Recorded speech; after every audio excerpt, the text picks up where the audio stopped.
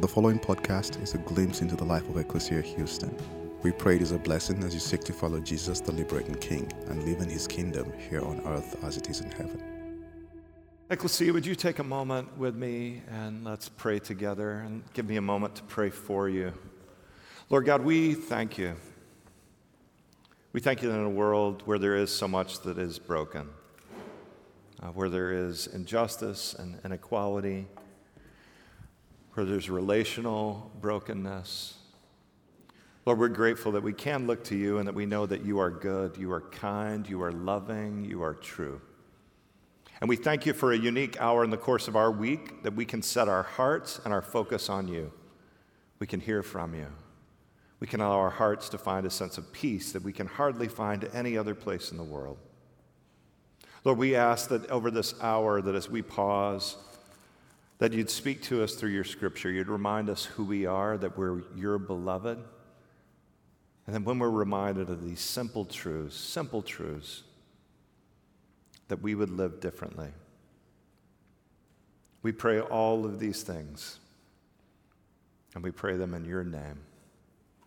In the name of the Father, and the Son, and the Holy Spirit, we pray. Amen. Well, God bless you, Ecclesia. I really believe, truly believe that when we pause in a time like that together and we pray and we ask God to relieve our anxiety and to speak to us and calm us, that He actually does. I've believed over the last week as I've prayed that the Astros would win and the A's would lose, and it's worked like half the time. And so I'm feeling really good about my prayer life right now in this moment, and I hope you're going to keep praying too, because October could be really fun around here. And I don't know if you know, Ecclesia has tickets, so we're a unique church, and that we have 64 seats because we believe that God's people need to root on our team, and we take most of the credit for the World Series win last year, so we can justify it, and we were there praying, sometimes celebrating and eating hot dogs and the like as well. I do have to tell you, from time to time, I get up to share, and I'm a bit overwhelmed as I look out and I realize that I'm in a different place than a lot of my pastor friends, and that I look out and I'm like, I like all these people. Like, these people are really great, and I don't want to betray any particular pastor friends, but a lot of them would regularly say, like, I can't stand these people that I have to pastor. And I don't know how I got stuck with them, and I'm constantly looking out, like, how do we not have more time together? So I was spontaneously inspired in worship recently that I should do a unique pastoral ministry, and so I'm going to start doing some impromptu Pastor Chris happy hours across the city. So just watch social media, and all of a sudden you're going to hear, like, hey, I'm here. Pastor Chris will buy you something to eat at Ruth's Chris. We're going to take over a little restaurant from time to time, and you should just leave work as soon as it comes through. You should just tell your boss, like, I'm feeling a little sick, like spiritually sick, and I really need time with my pastor at a happy hour. So watch for those. But it is a joy to look out and go, I like these people. Like, I actually want to spend time with them. And hopefully you like me at the end of the service, because I'm going to prod you a bit today and ask you to consider what I think is a really profound and challenging question. So this is a question I want you to wrestle with. What do you think you're worth? Like, where does your value come from? If I was going to be a really good pastor right now, I'd just let you sit with this question for a while. This is a hard one. And yet, I grew up in a home where I didn't know anything about preaching, but my dad was a pastor, and we consistently gave him the same advice week after week after week. We just reminded him, Dad, there is no such thing as a bad, short sermon. Like, it doesn't exist, right? So I'm going to try to be short. Or if that makes you uncomfortable or you're not sure quite how to answer it, if you think about your neighbors, maybe the people that are sitting on the row with you today, or maybe your neighbors where you live, what do you think they're worth? What do you think I'm worth? We've been in kind of a unique series. I waited 25 years. I've been pastoring for 25 years. And I waited 25 years, and I've never done a sermon series on movies that I thought were important or taught important spiritual themes. And I'm not sure really why I waited 25 years, but then when you finally preach that series, there's kind of a canon that you feel like if you leave any films out that are really important, that I've done you a disservice. Does that make sense? So it's like I hadn't been able to quite conclude the series because I'm like, well, we haven't done that film yet, right? And so this week, I want to share with you, and the recent trend of the last few that I get to share with you, I think are especially important because they tell historical stories. And what I told you a few weeks ago is that history is really important. And in fact, often the way that we teach history, most of us don't actually learn history in that way. And one of the best ways to learn history often are to really lean into the stories of history. So great films that tell historical stories are really important. Historical novels and historical fiction is really important. It's often the way that you'll actually learn history and some of the facts about history. So a few weeks ago, we did this film, Amistad. And then today, we're looking at a film that I think you could easily make the case that it is the greatest film of the 20th century, the most important film of the 20th century. A film directed by Steven Spielberg, though he didn't make a single penny on the film because he thought the story was so important that he didn't want to make money from it. A film called Schindler's List. How many of you have seen Schindler's List at some point in your journey? Great.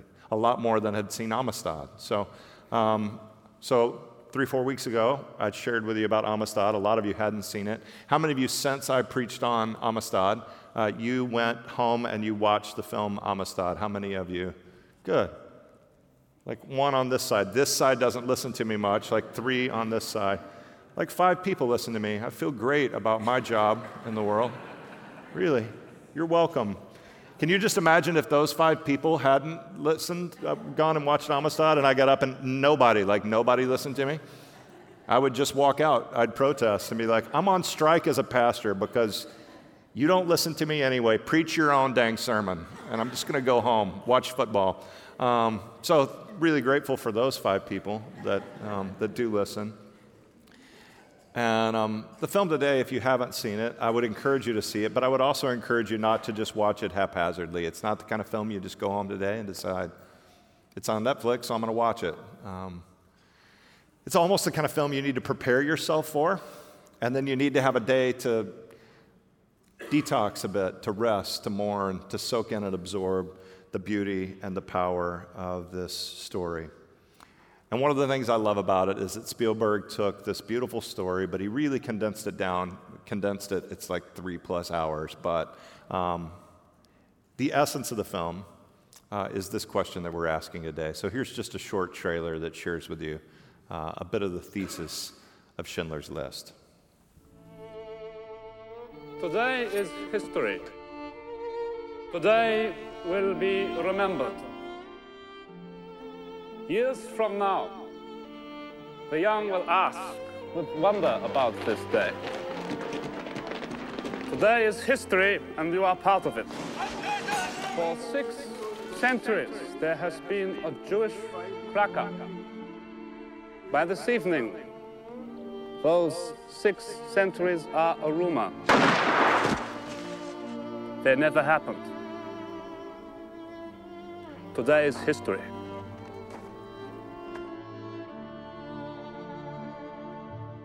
You want these people? These people. My people. I want my people. Who are you, Moses? It's good business. Yeah, it's good business, in your opinion. I know them. I'm familiar with them. I don't have to train them. It's good for you. I'll compensate you. Yeah, that's right. It's good for the army. Look, all you have to do is tell me what it's worth to you. What's a person worth to you? No. What's one worth to you? The list is an absolute good. The list is life.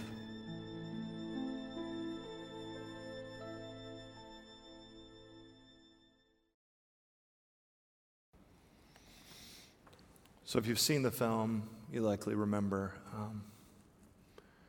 that Oskar Schindler doesn't come across in the beginning of the film as a likely hero. In fact, as you're watching the film, you kind of hate the guy.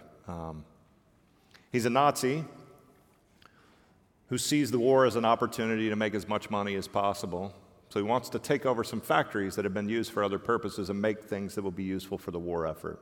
Artillery, you name it. And like a lot of unethical people, if you want to make a lot of money, then you don't pay your labor. And he saw an opportunity to seek Jewish slave labor, and he sought after it. He was a womanizer. He drank too much. Didn't seem to have ethical business practices. Overall, not somebody that the film's shaping up and you're like, this guy's going to be like a hero or a Christ figure. And yet, when you read the book, it tells you that on March 13th, 1943, he went to one of the camps where they were mass murdering Jewish people, and something flipped in him. And he decided at that moment to become an activist, to literally devote his life to rescuing as many Jewish people from death as humanly possible. And he devoted his business, his time, his energy, his resources to do just that. Based on this question of like, what is a person really worth? So before we dive into all of that, part of what I want you to contemplate is the reality that for most of us, it's easy for us to approach this question the wrong way. I think there are three big mistakes we make when we think about a person's worth. The first I was reminded of really clearly. I was writing a thank you note for my friend Jamie Cherkowski. Jamie founded an organization called To Write Love on Her Arms, and he preached at Elder for me over at the beginning of the summer, and I thought I should write him a letter. And I did what most of Jamie's good friends would do if you're writing him a note. If you're going to write Jamie Cherkowski a note, you need to Google how do you spell Cherkowski. And so I was Googling his name, and as I Googled his name, one of the first things I could see was that when people Google his name, they often are Googling also his net worth. They want to know, and I thought that was unusual. He founded a nonprofit. He recently moved from Florida to California. He put everything he owns in a vehicle. So I thought, well, he's not worth that much, apparently. He can put it all in one vehicle. And then I started deciding, well, I'm curious, right? Like, how often do people want to know this? And so I started Googling some of your names. And you know what people want to know about you? They want to know how much you're worth. That's one of the main things they Google about you. I Googled my name. You know what people want to know about me? They want to know how much I'm worth. I actually found a website that claimed to know my net worth. And apparently, if you go to this site, it's got my photo, it's got all kinds of information about me. It'll tell you that I'm worth $900,000. I would like to know where that money is. If somebody can find it, right? I'm a church planner. I just started saving a little bit for retirement a few years ago. Like, I'm not worth $900,000. I also learned that I apparently have a second profession as a casting director. And so apparently I have a second life where I have a lot more money, and I'd like to know what account it's in. If you can find it for me, I'd be really grateful. Another site claimed to know my net worth. It also gave me a reputation score of 4.0, which I consider to be like a GPA. It means it's perfect. It knew a lot about me, different addresses of where I've lived, my address, my full name, you may not know, it's James Christopher. I go by Chris, always have. I'm a director here at Ecclesia. It also tells you I'm African American. I don't know if you knew that. I didn't even know I was African American until I looked it up. I was going to take the 23andMe, and now I don't have to. I'm African American. You can learn all kinds of things. You got to hear this, Ecclesia. Whether you look yourself up or whether you look up what you're worth or somehow you define what you're worth based on what you own, based on your money or lack of money, if you think it's got anything to do with your worth, you're missing it entirely. God defines your worth. And when God looks at you, I'm telling you, He doesn't see your money or lack of money. He doesn't even notice. Everybody else may notice. Or you may think they do. God doesn't even see it. Doesn't compute. It's not the smallest piece of rice in His equation of what you're worth. Doesn't even show up. Then there are a lot of people that make the mistake of trying to view what people are worth based on what you're worth to them. We call it nice things, right? We couch it. It's networking, right? Anybody been to one of those events that's just networking? It's fun to be a pastor in those moments, right? Because you show up, and it's like there are a lot of people that just don't have any use for me whatsoever, right? What do you do? I'm a pastor. They don't even respond. They just move to the next person, right? And you go like, you're here to decide who's worth something to you. I get it. It's the world we live in. But I got to tell you, people aren't worth what they're worth to you, and you're not worth what you're worth to people. Your worth comes from God. It has nothing to do with it. Or in our culture, sometimes people are worth something because they're famous. Or even worse, in our day in a social media culture, being infamous can be better than being famous. Right? Doesn't even compute. Has nothing to do with it. So who says what we're worth? I'd contend to you, the one that made you ought to be the one that tells you what you're worth. And this is what God says. In Genesis, it tells us when God created all things that he did just that. And he created humanity in his image. Created them male and female. He looked at men and women and said, you know what? You're a reflection of me. God looks at us and says, you're a reflection of the one who created everything. And I got to tell you, if you're a reflection of the God, the creator, God, the one who made all things, you're pretty valuable. He looks at you and says, I see my own reflection in you. In Psalm 139, the psalmist puts it this way. The psalmist says, for you shaped me inside and out. You knitted me together in my mother's womb. Long before I took my first breath, I will offer you my grateful heart, for I am your unique creation. You hear that as we pray for Davy Rose? Like there's no other baby, there's no other person like that beautiful little baby. None like you. You have approached even the smallest details, the psalmist says, with excellence. Your works are wonderful. I carry this knowledge deep within my soul. Part of what I believe makes the psalmist unique in his propensity towards worship is this deep sense that God made me, God knows me, God loves me. I'm invaluable because God made me. The scriptures say it over and over and over again. Galatians 3 tells us, you know who you are? You're God's child. You're a child of the living God. John 15 tells us that when Jesus looks at us, he calls us his friend.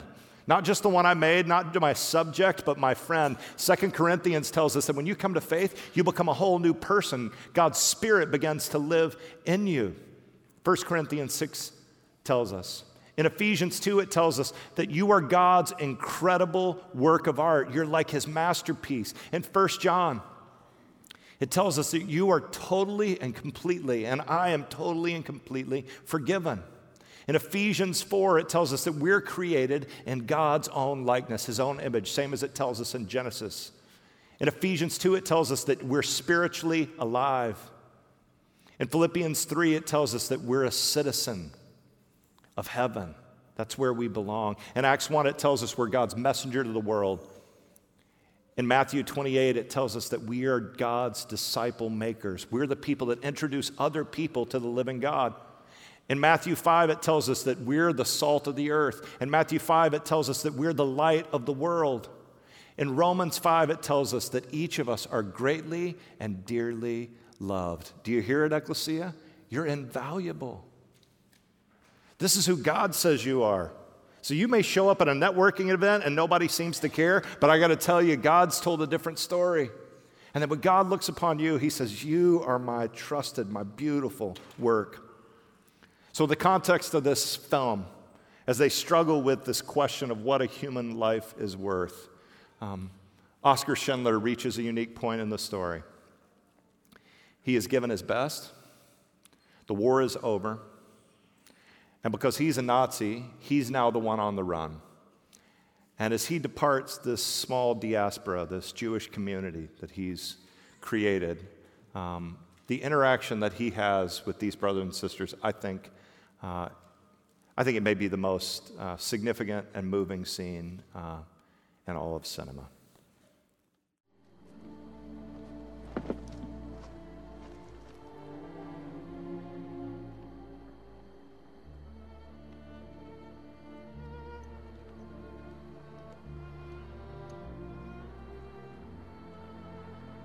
Hebrew from the Talmud. It says, whoever saves one life saves the world entire.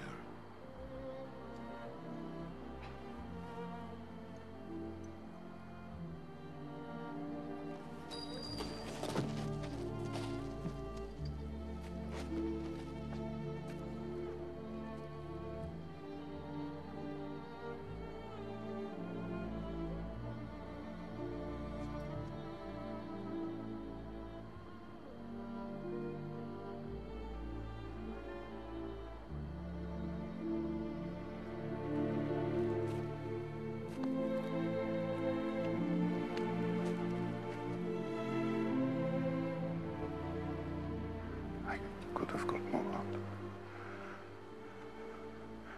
I could have got more. I don't know if I just... I could have got more. Oscar, there are 1,100 people who are alive because of you. Look at them. If I'd made more money...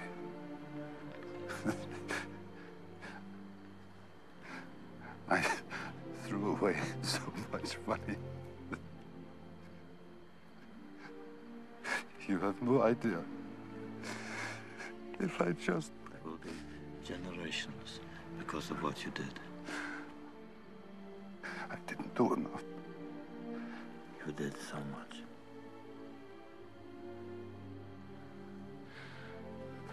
This car. Gert would have bought this car. Why did I keep the car? 10 people right there. 10 people. 10 more people. This pin. 2 people. This is gold. 2 more people. You would have given me 2 for it. At least 1. You would have given me 1. 1 more. 1 more person. A person stand for this. I could have got 1 more person. And I didn't. I didn't.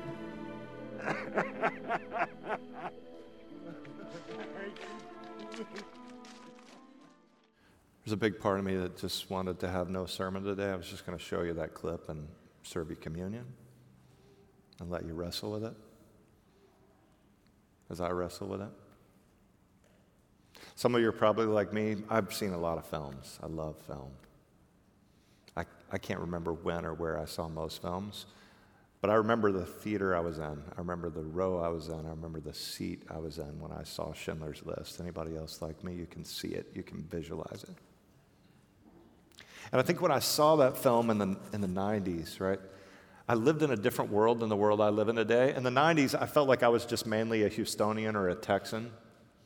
This was kind of my world. We didn't live with this awareness that we were a part of a big global story. We thought we were really just responsible for our family and some people around here. Anybody else remember what that felt like? It just felt different. And now we live in this really global world, and the reality is we're really fully aware of what happens all across the globe. This week, I found out about one of the churches that we're going to be working with, as we have been working with for a long time. We're going to be working with them as they serve Venezuelan refugees. And one of the refugees from Venezuela had moved there to Argentina and literally has just been trying to get a life established. And his 3-year-old got sick, and just the most basic medicine that his kid needed, and they couldn't get it in Venezuela. And he lost his 3-year-old because they couldn't get the most basic of medicines. And we live in this world. Not a lot of us are ready to fly into Venezuela, but some of us are going to need to. We're going to need to go places because we live in a global world where our generosity or lack of generosity actually makes a difference. When I heard this film, watched this film for the first time, I thought that was a historical problem. I thought, man, it would suck to live in that day where you had to make that choice. And I didn't realize that by 2018, we would be living in much the same world. That there are communities that I go to on a regular basis when I travel with the work that we get to do as a church with Living Water. I go into communities that we don't yet know if we're going to drill water wells there, and it's the most awkward. It's the sense while you're there of like, if our budget grows, we will likely drill those water wells. And if our budget contracts, we will definitely not be drilling those water wells. And it points out our generosity or lack of generosity in a way that's painful. The kids that I was with this summer in Zambia, for those kids, the difference between getting sponsored and not getting sponsored it's the difference between life and death. It's just 2 different paths when you get to go to school and you have an opportunity. I've got a couple of those kids, one that I got to spend time with and mentor, that still needs a sponsor. My wife Lisa's over in the corner. If you want to grab her, she'll help set you up to go. I need some people who will sponsor them. It literally makes a world of difference. So given that reality, if you're invaluable, I'm invaluable, our neighbors and our friends across the globe are invaluable, what are we supposed to do? 3 things I want to share with you, and then we'll share communion, because I promised you a short sermon, and I'm at risk of not delivering my promise. First one. Have you ever watched one of those shows where they take somebody and they've been living in like a trailer, and they build them a new house, like a crazy new house, like massive new house, with 2 pools connected by a water slide, and you're just watching and you're looking like, dude, they were just living in a trailer, and like I had a little pool the size of a baptismal, and I could hardly keep it from turning green. Like it was just nonstop work, and you're like, you're gonna go from a trailer, and now you gotta take care of that house, and the water slide, and the 2 pools, and you're just looking at it going, this may not turn out that good. Like you've been given something so valuable, like that's a blessing and it's a curse, right? We've been giving out these cars post-Harvey, and it's been a blast, right? Brand new cars. Here's the key to your new Pathfinder, right? To families, and it's life-changing. And then there's a part of me at the end that is just like, hey, make sure you change the oil. Please change the oil. Like this is a great car. And when you've been given something valuable, you've got to take care of it, right? We agree? Given something valuable, you got to take care of it. So hear this. You're invaluable. Your value is immeasurable. One of the main things you've got to do is take care of yourself. Self-care is so important. You've been entrusted to be the person that God made you to be, and if you don't care well for yourself, if you beat this body and spirit up that God's given you, you won't fulfill the purposes that He has for you. And some of the things are just so simple. He made you. God made you to work 6 days. Now, this is the thing, like our kids, we got to remind them, like not to work 2 days, not to work no days, not to work 3 days, work 6 days. Not to work 7 days, work 6 days. Rest and worship a 7th day. That's how God made your body to function. And if you don't do that, if you work 7 days, you won't last, and you won't be the you you're supposed to be. God made you to rest and to worship. So the first, take care of yourself. If your value is immeasurable, you got to take care of yourself. Second, if we live in a world where our generosity matters, this is what I want to say to each and every one of you. Work hard and be really generous. Work hard and be really generous. There is no greater joy in life than being radically generous. I'm just telling you, there's no pleasure you can find. There's no food that you can eat that brings more joy than working hard and being really generous. It's a beautiful, beautiful life. And then thirdly, I'm going to let this short clip set up the third one. This is a clip from one of my favorite shows. It was produced by Sundance. And Sundance created this show called Iconoclast, and this is what they did. They would pull 2 unique people together and ask them to spend a day together, and their interactions just become brilliant. In this particular episode, they asked Dr. Maya Angelou to spend a day with comedian Dave Chappelle. And I'm telling you, the interactions are just beautiful. I watch this episode at least once a year, but this is my favorite story in this episode. Let me tell you why. Let me say this. Let me tell you why now. John Singleton was doing his movie, Poetic Justice, and he asked, would I come out to Los Angeles and do a cameo? I walked out of my trailer that morning, and there was one young man cursing like you could see the blue come out of his mouth. Ooh. And then he and another fellow, they were at each other's throats. They had each other's clothes. So I went up to one young man and I said, excuse me, may I speak to you? He said, I wouldn't give. I said, I understand that. But may I speak to you for a minute? He said, if these moves, I said, I've heard that before. But do you know how important you are? Do you know that our people slept, lay spoon fashion in the filthy hatches of slave ships, in their own and in each other's excrement and urine and menstrual flow, so that you could live 200 years later? Do you know that? Do you know that our people stood on auction blocks so that you could live? He said, I said, no, but I just wonder, when's the last time anyone told you how important you are? And he started the tears started to come out. I had no Kleenex or anything, so I just wiped his face with my hands and talked to him. And Miss Janet Jackson came. She said, Dr. Angelou, I don't believe you actually talked to Tupac Shakur. So I didn't know Tupac Shakur. I didn't know Six Pack. I had never heard the name. Because in my life and my age group, you understand, I didn't know that. Tupac's mother wrote me a letter. She said her son had called her right after I had spoken to him. And she wanted to thank me. She said, you may have saved his life. And I thank you, Dr. Angelou. In that one story, she painted a more human picture of him than the entire media did during his career, you know.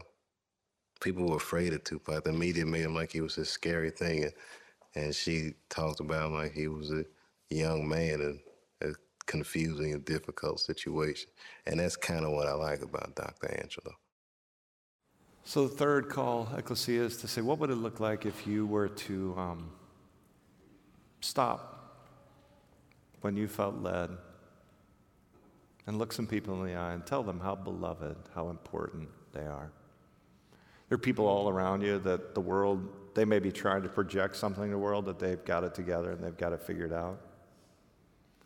But inside they're longing for somebody to tell them they're beloved, that they're important, that they're immeasurably valuable.